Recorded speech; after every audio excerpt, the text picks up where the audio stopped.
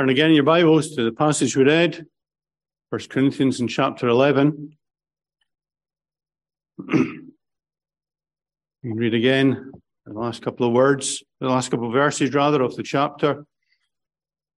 Wherefore, my brethren, when you come together to eat, tarry one for another. And if any man hunger, let him eat at home, that ye come not together unto condemnation. And the rest will I set in order when I come.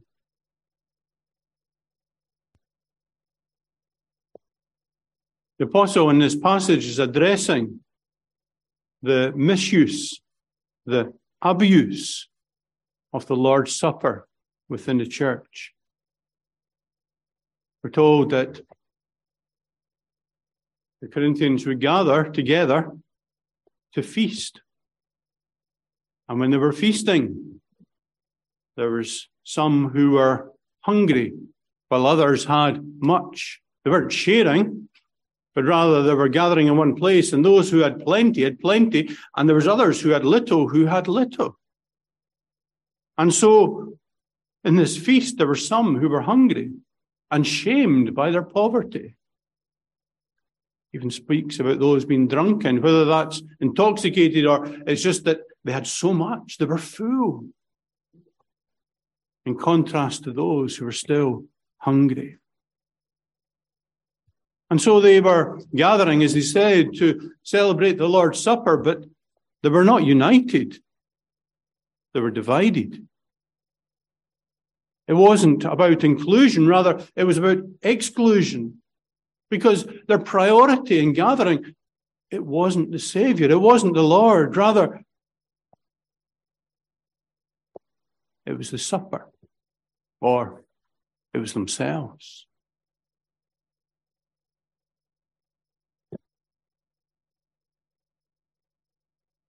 Told that they were not discerning the Lord's body. And that could apply, of course, to the elements, that they were not discerning the significance of the bread, illustrating his body broken. The significance of the blood, his blood shed. And also that may have the sense that they were not discerning the Lord's body, they were not discerning the fellowship of believers, the church of the Lord Jesus Christ. They weren't considering one another, they were just considering oneself. And so in verse 20, Paul says, when you gather together in this way, this is not the Lord's Supper. You can call it that, but that's not what it is. It's a mockery. It's shameful. And it's bringing trouble. It doesn't show forth the Lord's death until he comes. It misrepresents the reality of the Lord's death.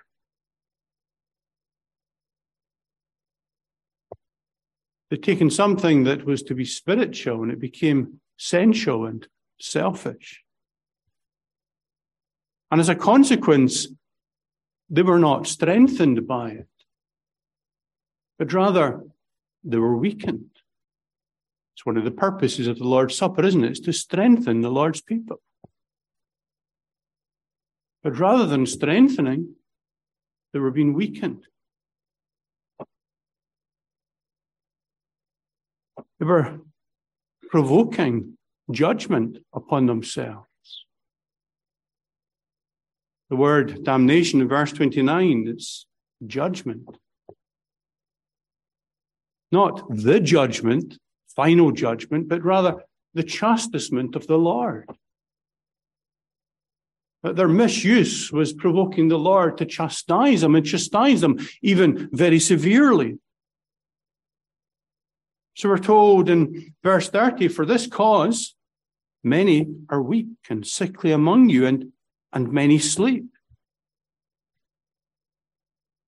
There was a consequence from their sin which resulted in their general well-being. There was those who were no longer physically robust. There were some who were removed from the church through death. They might not trouble the church anymore.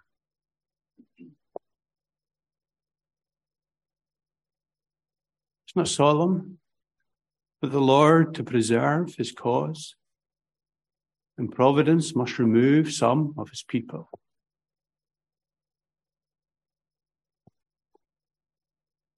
So here we have strong words of rebuke. But not only is it a rebuke, it's a call to repentance. Not only pointing out what is wrong and what has caused trouble, but it's a call to repent, to turn from that, not to continue in that way, not to give up hope either, but rather to reform. Paul is writing to those who have misused, who have abused the Lord's Supper and suffered as a consequence, but he's not prohibiting them from coming to the Lord's table. He's not debarring them. He's not excluding them. This is not the unforgivable sin. These are very solemn words. There is a solemn warning here, but there's no exclusion. And that's why we focused on these final verses. Because in verse 33, after having exposed their folly, having rebuked their sin, and shown the consequences of it, the apostle says, "Wherefore, my brethren, when you come together to eat." He doesn't say, "Wherefore, my brethren, be gone." Wherefore, my brethren, when you come together. He doesn't say, "Wherefore, you Corinthians." It's, "Wherefore, my brethren." Isn't it wonderful?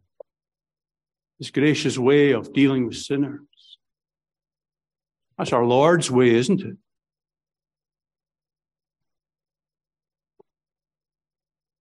And he deals graciously with us in the imperfection of faith, in the imperfection of our practice. What is the purpose of the Lord's Supper? Well, it's to strengthen the church, to strengthen you as individuals. Is that we might draw together, and together we might draw closer to Christ. That we might remember his death. We might anticipate his return. We might affirm our part in his death, our hope that comes through his death. We might appreciate the reality of that. The sacrament is a visible expression of a spiritual reality, that through the death of Christ we have life. The Belgic Confession, the European equivalent really of the Westminster Confession, says that faith is the hand and the mouth of the soul. And so in the sacrament, with our hands and with our mouths, we demonstrate that we feed upon Christ. We show the reality of what faith does, and that we have faith. That we embrace the grace of God and the covenant of grace. Our confidence in all that Jesus Christ is and has done. And we bind ourselves. We bind ourselves again to him, to be his and to live for him as a part of his church. And so today we want to prepare, we want to anticipate coming to sit at his table tomorrow. And that's why I want us to focus on what we have here. Particularly in verse 33, "Wherefore, my brethren, when you come together to eat, tarry one for another." So first of all, there's a need of patience. What does tarry mean? Tarry means to wait. Tarry one for another. Don't push on ahead. Don't go alone. Don't do your own thing. It's not about you as an individual. It's not about you to assert yourself. That's what had been happening, as those who had much enjoyed their much and ignored the rest. Friends, it's not about me. It's about we. There's no caste system in the church. There's no tiers. There's no classes. Young and old, male and female, Jew and Gentile, bond and free, rich and poor, the experienced and the immature. You cannot partake of the Lord's Supper alone. It's not private. You cannot partake of the Lord's Supper alone. You can only do so with your brethren. And therefore you must tarry for one another. Very often there's a examination of self, isn't there? And as we examine ourselves, we're very conscious of ourselves and our own burdens and our own needs and our own anxieties and our own hopes and our own encouragements and our own experience. And I'm not saying that's not relevant. I'm not saying that's not important. But that's not all there is. You're to have patience as you tarry one for another. And we're told there's no temptation taking you but such as common to man. And that should surely give you some understanding that your experience, your anxieties, your fears, your hopes, that there's others around you who have similar experiences and hopes and fears and all these things. And yes, there is a need that you receive, but you're to have a concern for one another and how you can help the others. Serving one another, supporting, strengthening. We had a precious lady in our congregation in Strath, and she was high in her 90s, and she was still able to come to worship. And she could stand after a fashion and walk after a fashion. But when we came forward to the table, the lady next to her would help her up. And they would let others go down first, because she would be slower. And then they would come down together. The older woman leaning upon the younger woman, helping one another. They would sit together. And that's how it should be. It's not about a physical infirmity particularly. But there are some, and no doubt there are some here who have doubts and fears, trembling, hesitant about coming, maybe resolving that they just won't come this time, next time. Because next time always feels so far away that you think by next time you'll have it sorted. But who this time, with your help and with your encouragement, your patience, may be strengthened and supported to take the place that they have at the table that the Lord has provided for them. It's not for the strong and the able-bodied.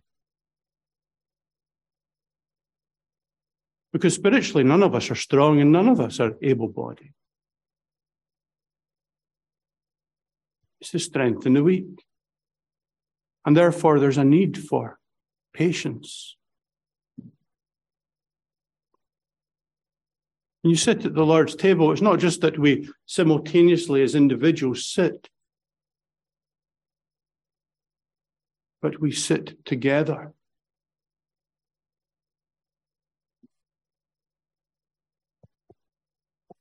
And so you need to, as you prepare, ask yourself this question: how can I encourage those around me? Is there anyone in particular that I can encourage?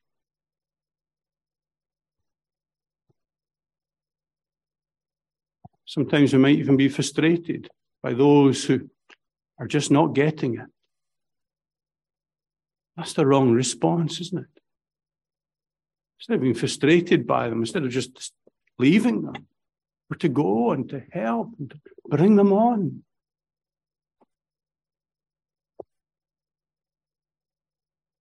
It's a long walk to the session, isn't it? The fear of sitting before the session, these men, and you don't know what they'll say, and you hear some of the stories of what might have been said in the past. And yet there's some of you, and you've done that, and you've been helped by that, and they've dealt with you so tenderly, and how you can encourage one another by speaking about that.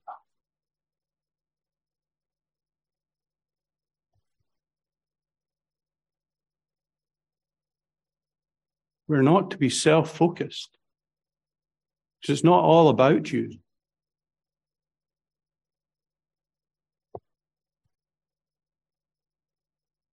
Paul, writing to the Ephesians, says, "Grieve not the Holy Spirit of God, whereby you're sealed unto the day of redemption. Let all bitterness and wrath and anger and clamour and evil speaking be put away from you with all malice. And be ye kind to one another, tender-hearted, forgiving one another, even as God, for Christ's sake, hath forgiven you."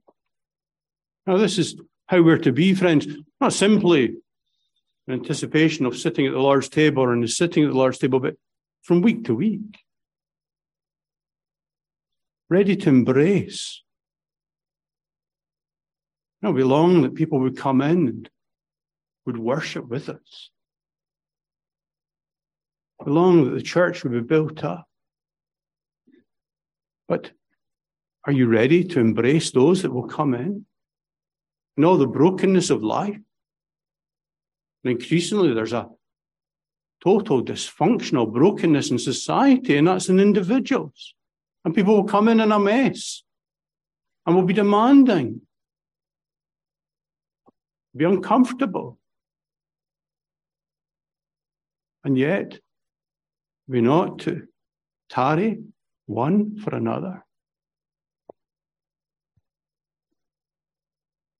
Remember the words of our Saviour to his disciples. He said, "By this shall all men know that you're my disciples, if you have love one for another." It's not easy, but his grace is sufficient.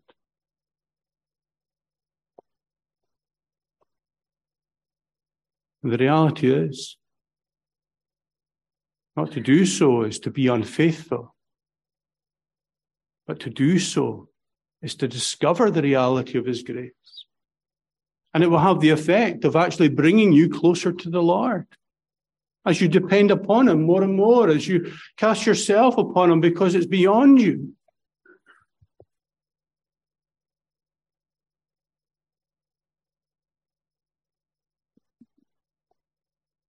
We're not to isolate ourselves.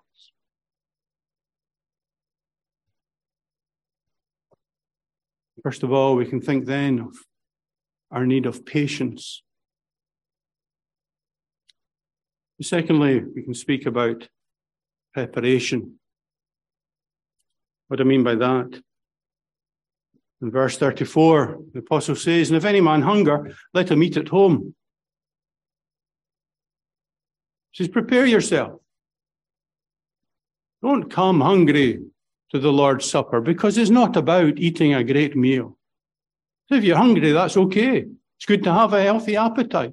And if you've got lots of food, well, enjoy your meal.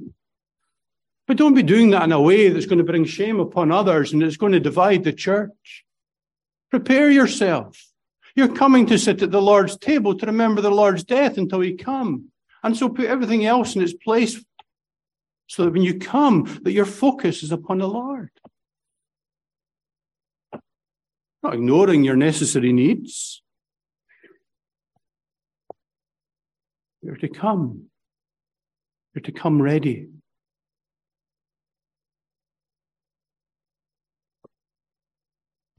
Verse 27 speaks about eating and drinking unworthily. Same again in verse 29, he that eateth and drinketh unworthily. That word is not describing the person eats and drinks. It's describing the manner in which the person eats and drinks. No, we are all unworthy. That's a description of the person. But the concern is that those who are unworthy but come because of the grace of God come in an unworthy manner, come unworthily,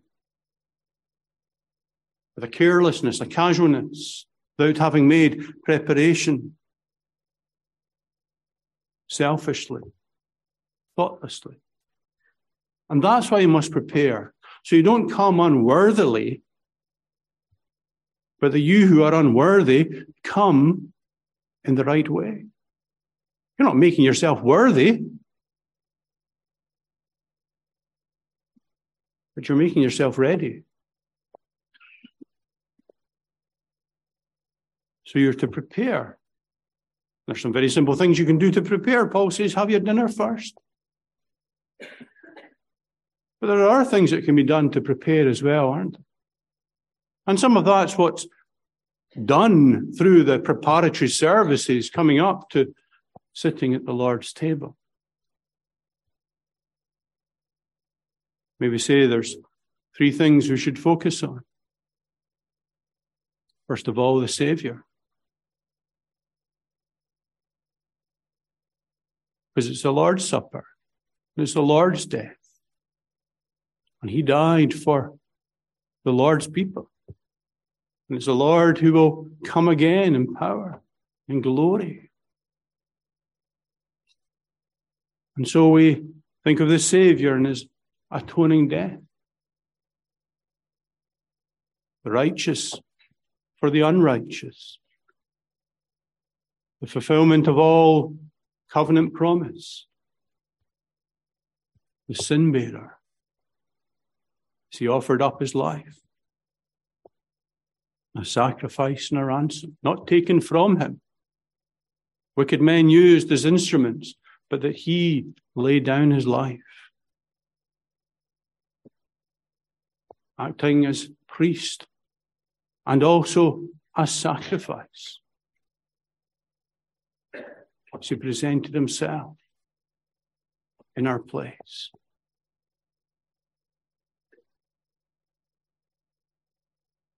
And made satisfaction, and that satisfaction demonstrated in the reality of the resurrection.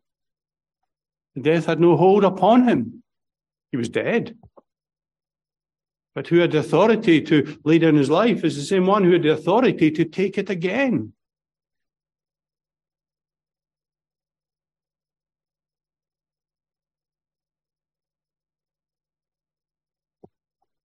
And he ascended up in power, having appeared to his disciples.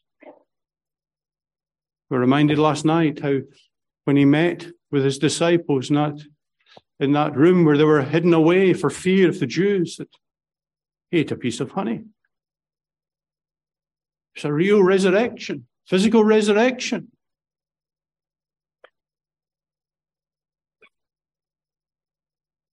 So we remember his death. Body broken as a result of the love of God for you. That he who died, he rose and ascended into glory and shall come again in power. And when he comes again, there'll be no veiling of who he is. But rather he'll come upon the clouds and every eye will see him. Think of our Savior who, on the night of his betrayal, as he gathered with his disciples and when he instituted the Lord's Supper, remember he did so by giving thanks. He gave thanks and said, "It's with desire I've desired to eat this Passover with you before I suffer." Why did he have such a desire to eat it with them? It's in part because of his love for them. To have this time of intimate fellowship. He understood the significance of what was being portrayed in the different elements. He understood in a way that they didn't understand it. But yet, he had that desire to be with them, even with all the immaturity of their understanding.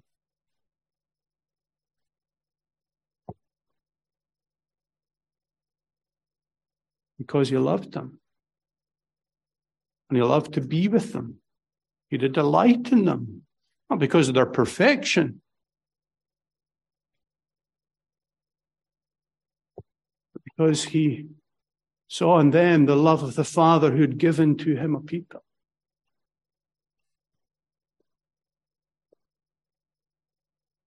But also because of his desire to prepare them so that he could bring them on in their understanding and to equip them for what would lie ahead and for the church, so that we would have this sacrament. We're to focus upon the Savior and all that he is and all that he has done. We must also think about ourselves.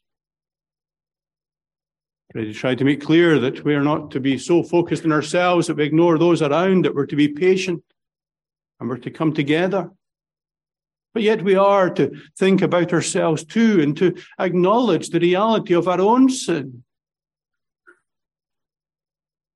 We're not to consider everyone else's sin. We consider everyone else's need and how we can try to help. But it's our own sin we're to be aware of. And confess that.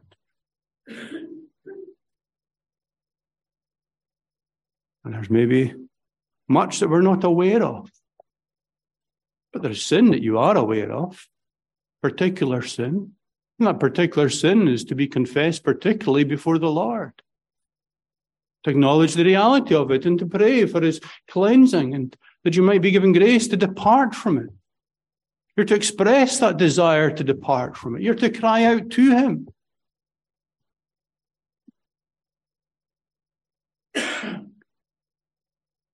Remembering that you are unworthy.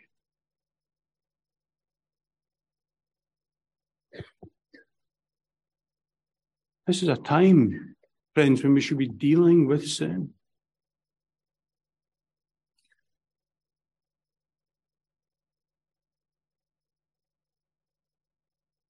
There's preparation by focusing upon the Savior, by focusing upon ourselves, but also we must focus upon the sacrament. To recognize in these elements, there is a picture of his body broken. Someone was saying, one of the fellowships, observing that, you remember, there was no bone that was broken in his body. In fact, in the scripture, only part of his body we're told that was broken was his heart. The brokenness of his body is his death, that he died. We've seen that his broken heart, his love and his giving of himself. We don't receive his body. It's bread. Bread doesn't become his body. His body is not somehow in that bread or under that bread, or however the differently try to be described. We receive bread, but bread which speaks of his body. But we receive Christ by faith.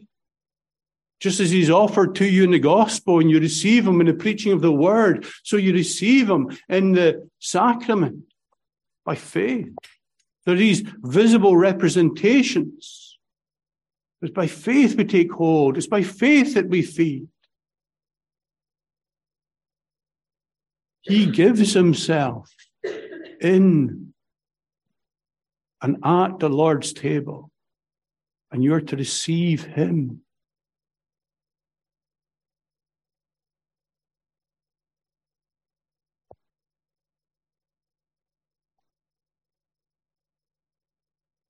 Patience, preparation. Thirdly, participation. Wherefore, my brethren, when you come together to eat, tarry one for another. If any man hunger, let him eat at home. And ye come not together unto condemnation, unto judgment. But do come. Saviour said, take, eat.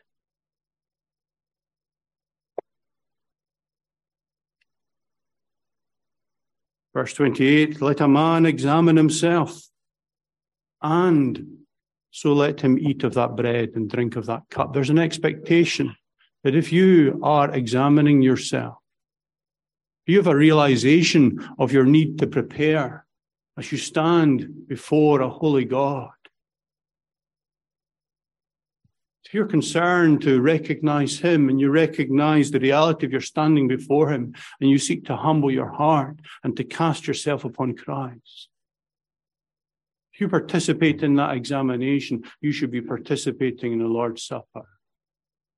Let a man examine himself, and so let him eat, and so let him drink. You're to participate because he is Christ and he gives himself. It's not that sitting at the Lord's Supper will make you a Christian. That's not what we're being told here. But you who seek to humble yourself before him, cry out to him for grace and mercy, who trust in him, though you be unworthy, and though you fear that you may come unworthily, you're to examine yourself, you're to cast yourself upon him, and you're to draw near. And you're to take hold of Christ as he gives himself in the preaching of his word, and as he gives himself at the table that he has set. Not because you're worthy, but because he's worthy of obedience. And your first priority isn't to be your own comfort. I don't feel, you see. That's what often people will say, isn't it? I just don't feel it. It's not about feelings.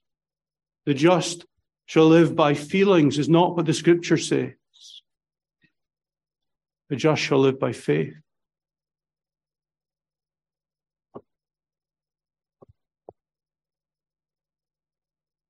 When I read from the larger catechism, it's not the shortest answer, but it's a very helpful answer to question 172. May one who doubts of his being in Christ or of his due preparation come to the Lord's Supper? That's the question. May one who doubts of his being in Christ or of his due preparation come to the Lord's Supper? And this is the answer, and it's a very helpful answer. One that doubteth of his being in Christ or of his due preparation to the sacrament of the Lord's Supper may have true interest in Christ, though he be not yet assured thereof, and in God's account hath it, if he be, firstly, duly affected with an apprehension of the want of it, secondly, unfeignedly desires to be found in Christ, and thirdly, and to depart from iniquity, in which case, because promises are made and this sacrament is appointed for the relief even of weak and doubting Christians, he is to bewail his unbelief and labour to have his doubt resolved. And so doing, he may and ought to come to the Lord's Supper, that he may be further strengthened. So you have a concern that you don't have that perfect assurance and that right preparation. But if that's a concern to you, because you know that that's what you need, because you stand as a sinner before a holy God, and he alone is able to save. And if you have that desire to be found in Christ, if that's what you want, if you want him, because you need him, because without him you have nothing and you're lost, and you know that he alone is the Savior who can save, and there is no other hope, if you lament and cry out before the Lord because of your inability to turn from sin and to make yourself right and to live holy and worthily before him, then you're to lament that. And yet you're to recognize that this sacrament has been appointed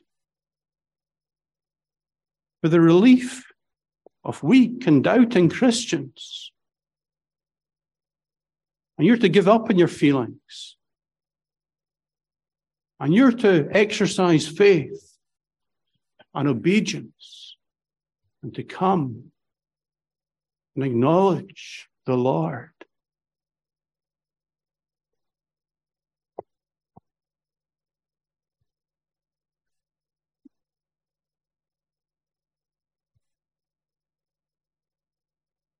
Sure, you always, children played in burns and played in the shore. One of the things children always do is try to dam the burns. You try to dam a burn and it just keeps, of course, your dam has to get bigger if it's any good at all, then the water works around the edges or over the top. And part of the fun is building it, and part of the fun is trying to walk across it. Almost inevitably, you'll get wet. But what if your father had built a bridge over the river? Would you walk over that? You might hesitate to walk over your dams, particularly as the water gets deeper. And you know how sugary it is, there's no point. Not if you want to stay dry, but if your father had built a proper bridge over the river, you'd walk over that without any problem, would you? And what if, as you were getting close to walking over the bridge, your father said, now be careful? That wouldn't really cause you to hesitate, would it? No. Be careful doesn't mean don't use it. Be careful just means be careful as you use it.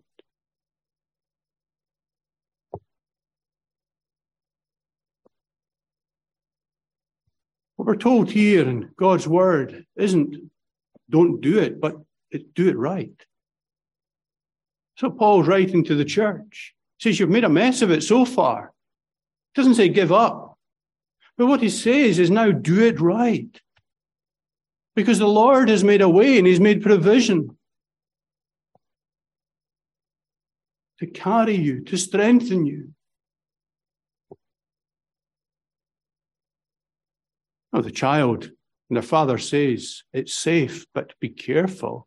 Well, the child carries on with confidence because their father has affirmed that it's safe and it's appropriate and it's there. And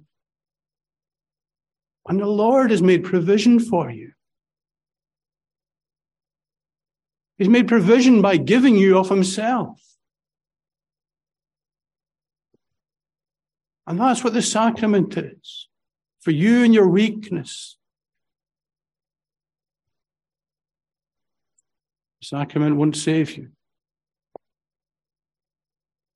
But because you trust in Christ for salvation, you come.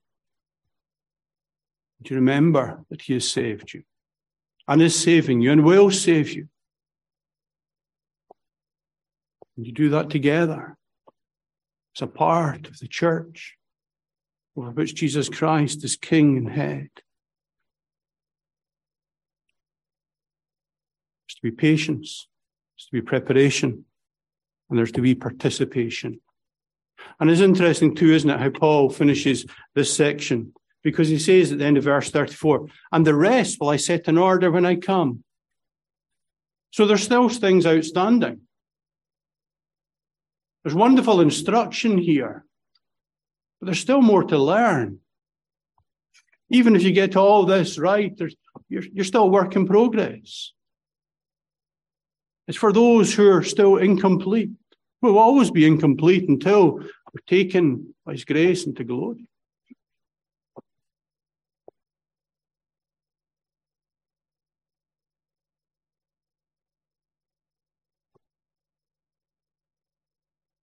Let imperfect believers participate. You know, a bruised reed he will not break. Smoking flax he shall not quench. Wherefore, my brethren, when you come together to eat, tarry one for another. Just in conclusion, it speaks here about the Lord chastising his church for their unfaithfulness, and it's a solemn chastisement, isn't it? There were some who were sick. There were some who slept. Removed from church on earth, never to trouble the church again. But you know, although they're removed from the church on earth, not removed from the church. It's not wonderful? Because Paul was able to say in Romans that I am persuaded that neither death, nor life, nor angels, nor principalities, nor powers, nor things present, nor things to come, nor height, nor depth, nor any other creature shall be able to separate us from the love of God, which is in Christ Jesus our Lord. Gracious love of our God. Let us come then with confidence in him. Amen. Let's pray.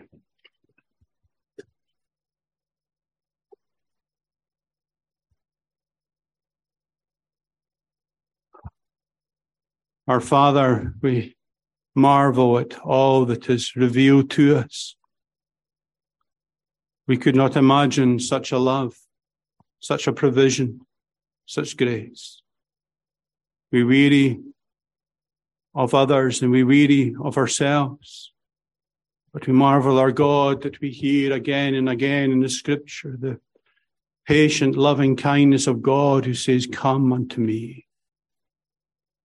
We ask then that you would enable us in faith and obedience to do so.